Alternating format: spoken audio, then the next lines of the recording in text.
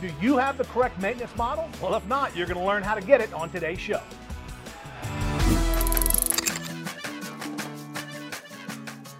Now, this month we launched modules 3 and 4 of our Maintenance Technician course, and today we're going to play you a few samples from that program. James Leitner and I are first going to talk about the maintenance model, and then we'll dive into what a proper maintenance inspection should look like. Let's get into the show.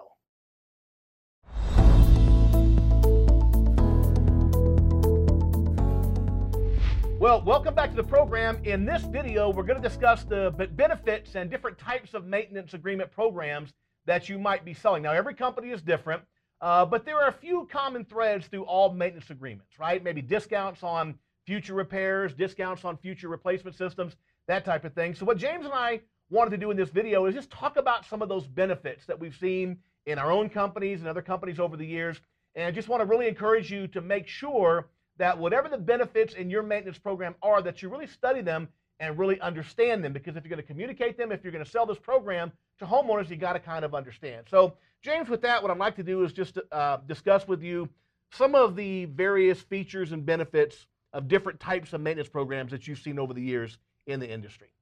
Yeah. Well, the first thing that I want to make really clear to a young maintenance technician and everybody watching these videos is maintenance is important. Maintenance is critical for the well-being of your client, for their safety, for efficiency. Maintenance is one of the few things that truly is a win-win. It's great for your company, it's great for you, it's great for your client, it truly is. So we really need to have an emphasis on selling maintenance, selling service agreements. One thing about HVAC equipment is it rarely performs the way it was designed to, the way according to the label on the box. So you might invest in a 92% efficient furnace and a 16.2 SEER condensing unit, but you will rarely ever get that kind of efficiency. That system has to be finely tuned like a Swiss watch, and it takes a skilled technician, somebody with great skill, the proper tools to get the efficiency that was promised to the buyer. In addition to that, maintenance is important to get the equipment to last as long as it was designed to last. A properly installed unit, really of any brand, could last 2 decades if properly maintained. So I think maintenance is a bit underrated, and I think that it's important to emphasize that in your company. Yeah, I think that's a great point, James, because people, they understand the maintenance on vehicles, why that's so important, but for some reason, I guess because you can't really see the HVAC system, homeowners assume that maintenance is not a big deal. Well, it is a big deal. Just like any mechanical system, parts wear out, things go wrong. The other thing to remember is that many companies, including yours perhaps, may offer extended labor and parts warranties, up to 10 years in many cases. I know companies that offer 16 years parts and labor, right? These labor and parts warranties tend to only be in effect if the homeowner is doing the regularly scheduled maintenance. You have to understand the entire maintenance program, yes, it's to take care of the equipment, but it's also to build a customer base, for our company. We have shoulder seasons, right? The shoulder seasons are when things are slow, when it's 70 degrees outside in the fall or maybe in the spring, depending on where you live, right? Well, these maintenance agreements keep us busy during those slower times of the year. That's when we do all these maintenance. It gives us a chance to get inside the house and to look for other opportunities maybe to improve the quality of life for our homeowners. So the maintenance is great for the equipment. It's also great for our company. So let's talk a little bit about some of the benefits. Some companies will offer as a part of the maintenance agreement maybe a discount on future repairs, maybe a discount on accessories, indoor air quality products. I know in our company, each year, the homeowner gets $100 towards a new system. So over 5 years of maintenance, they'd have $500 that would go towards a new system, probably some additional discounts as well. So James, what are some of the features you've seen like that and benefits in various companies, either your own or in companies you've consulted with?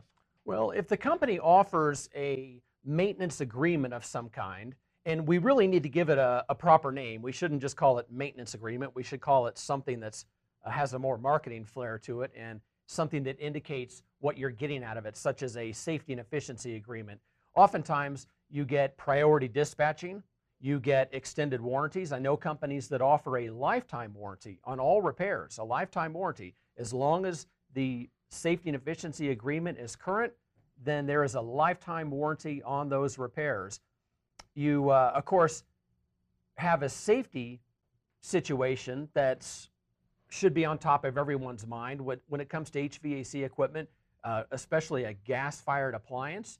There are potentials for danger there, and HVAC mechanics ought to be proud of the fact that they are in the safety business, they're in the efficiency business, they're in the preventative breakdown when it's not convenient at all business. So there's a lot to do on a maintenance agreement, but the benefits are peace of mind, better efficiency, longer lasting equipment, priority dispatching, discounts, possible lifetime warranty, and the list goes on and on.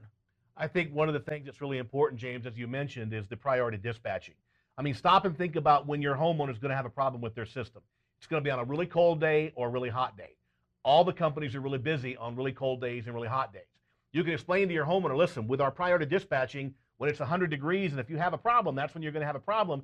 You're going to be first in line to get your system repaired. With other companies, you know, they're going to be maybe looking for the new system opportunities. They're not going to be looking, you know, for the basic maintenance and things that may need to be done to keep your system operating, you know, at the top level.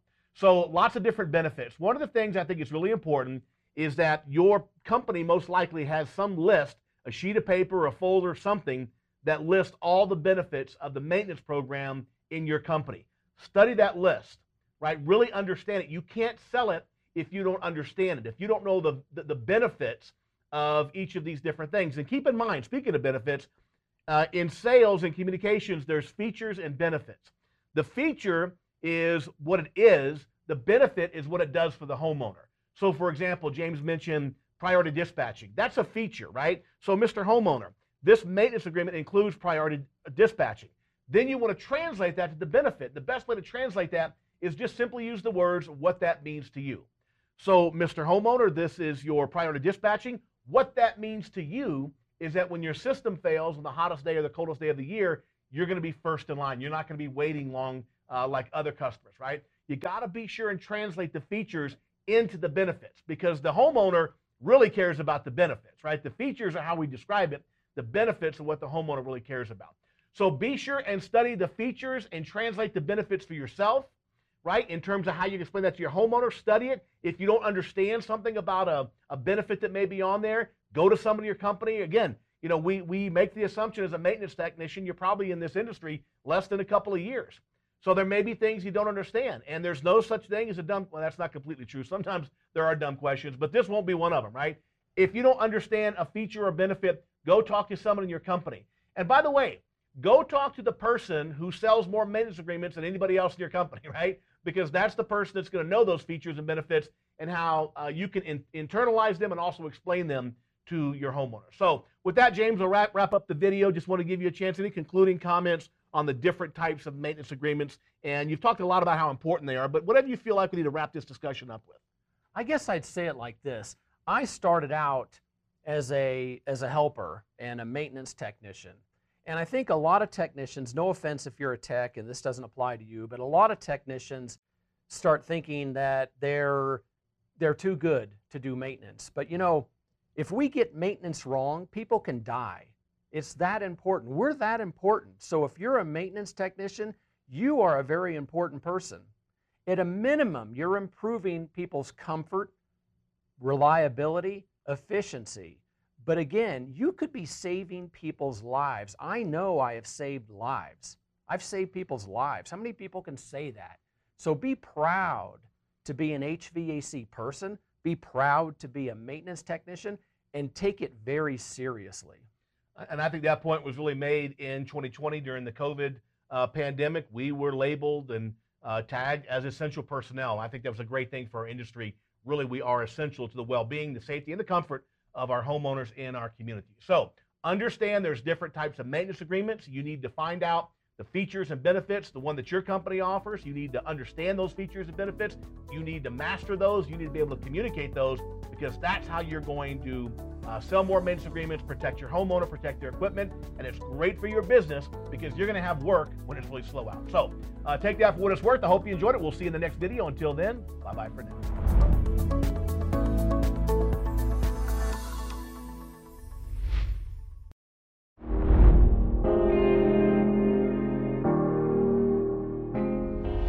And we are back. Welcome back to the program as we continue our discussion of technology and all things that you need to be aware of in terms of your profession as a maintenance technician.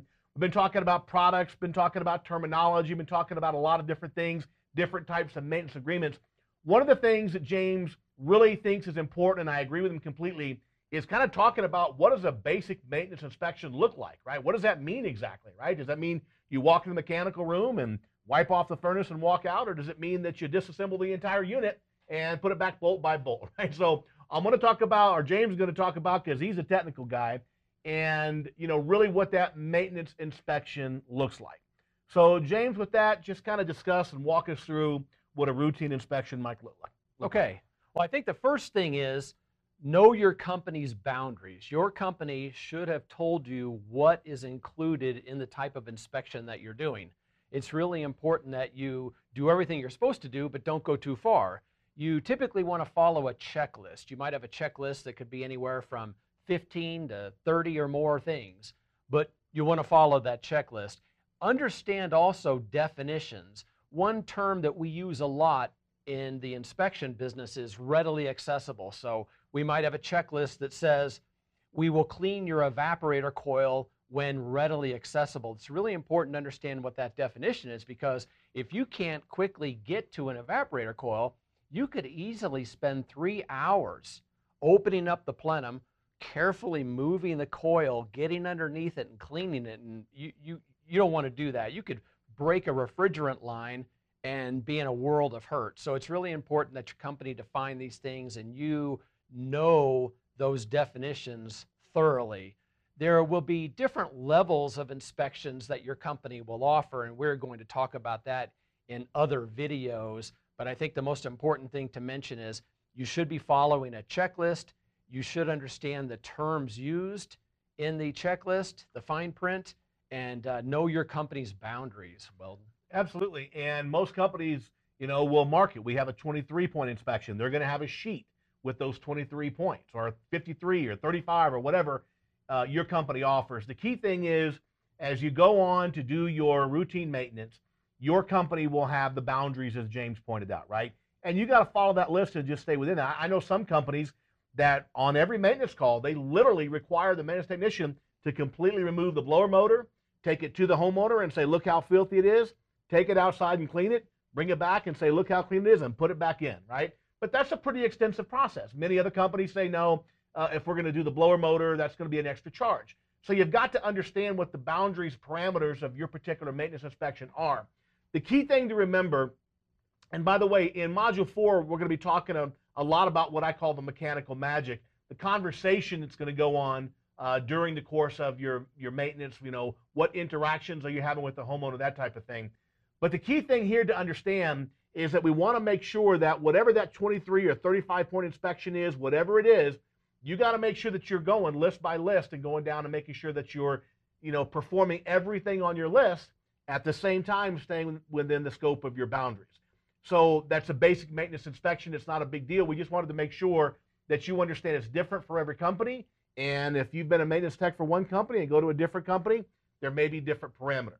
Really important to check with your company, see what the maintenance inspection includes, right? What are you guys telling people that they should expect? That's the boundary that you want to stay within. So as we talk about more and more about the actual, activity of performing this maintenance, again, we're going to talk about the conversations and the interactions with your homeowners, but it's very important that you understand you got to stay within the parameters of your particular company. So any final thoughts on that, James, as well?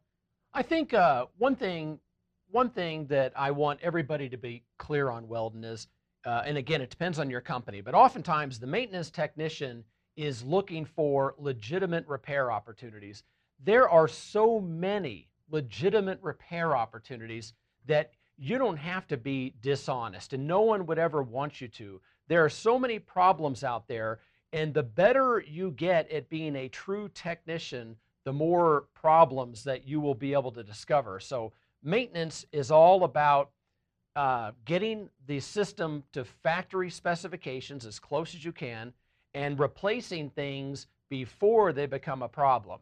So the idea is that you're getting better and better at diagnostics as you move up the ranks as a maintenance technician, and you'll find plenty of legitimate repair opportunities. So don't feel under any pressure at all that you have to walk out of there with an extra dollar. It's easy to find things. Also, one last thing, there's all kinds of opportunities for indoor air quality. There are so many indoor air quality products that people don't even know about. People aren't familiar with UV lights and Wi-Fi enabled thermostats and things like that. Eventually you get to a comfort level where you can talk about those things as well, and the maintenance department can become very profitable when the maintenance technicians become more skilled at those things. And I think that's really important. As James mentioned, as you get more experience, your ability to, almost see in the future and to see preventative repairs that should be done. You got to understand, in this industry, you get compensated, you get paid based on the number of problems that you solve for your homeowners. And the only way you can solve a problem for a homeowner is you have to first find it. So as you're going through your checklist and you're doing your basic maintenance work, you want to have your head on a swivel, right? You want to be looking around and looking for other opportunities. Your job is to diagnose problems and recommend solutions. But you don't want to just walk in the house and just stay within the scope of that 23 point inspection. You want to look around for other opportunities. Maybe do an inspection in the attic, look at ductwork issues and insulation issues, or maybe talk to the homeowner about indoor air quality issues. So, while you're doing your basic maintenance and you're going down that checklist, you do want to have your head on a swivel, more or less, looking around for other opportunities, keeping your ears open for things the homeowner may say that may be indicative of some type of problem they're having with airflow or home comfort or something like that, right? But the bottom line is you're going to be doing your work, you're going to be listening for the conversations and looking for other opportunities. And in Module 4, we're going to get into the interaction that I want you to have with the homeowner during the course of that inspection. We'll be talking more about that. We just wanted this to be about, making sure that you're fulfilling the obligations under your maintenance list, but also be aware there's other opportunities, but you never have to go hunting too far for those. And I think that's James, his main point, right? I use the grandmother rule. If you wouldn't recommend it to your grandma, don't recommend it to your homeowner. But if you would recommend it to your grandma, don't be afraid to recommend it to your homeowner. So that's the basic maintenance inspection. We'll be talking more about this in later modules. Until then, bye-bye for now.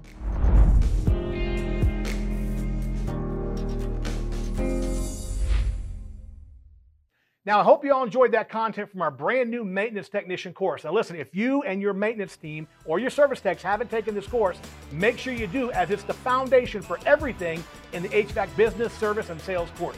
That's it for today, folks. We'll see you next week. Until then, bye-bye for now.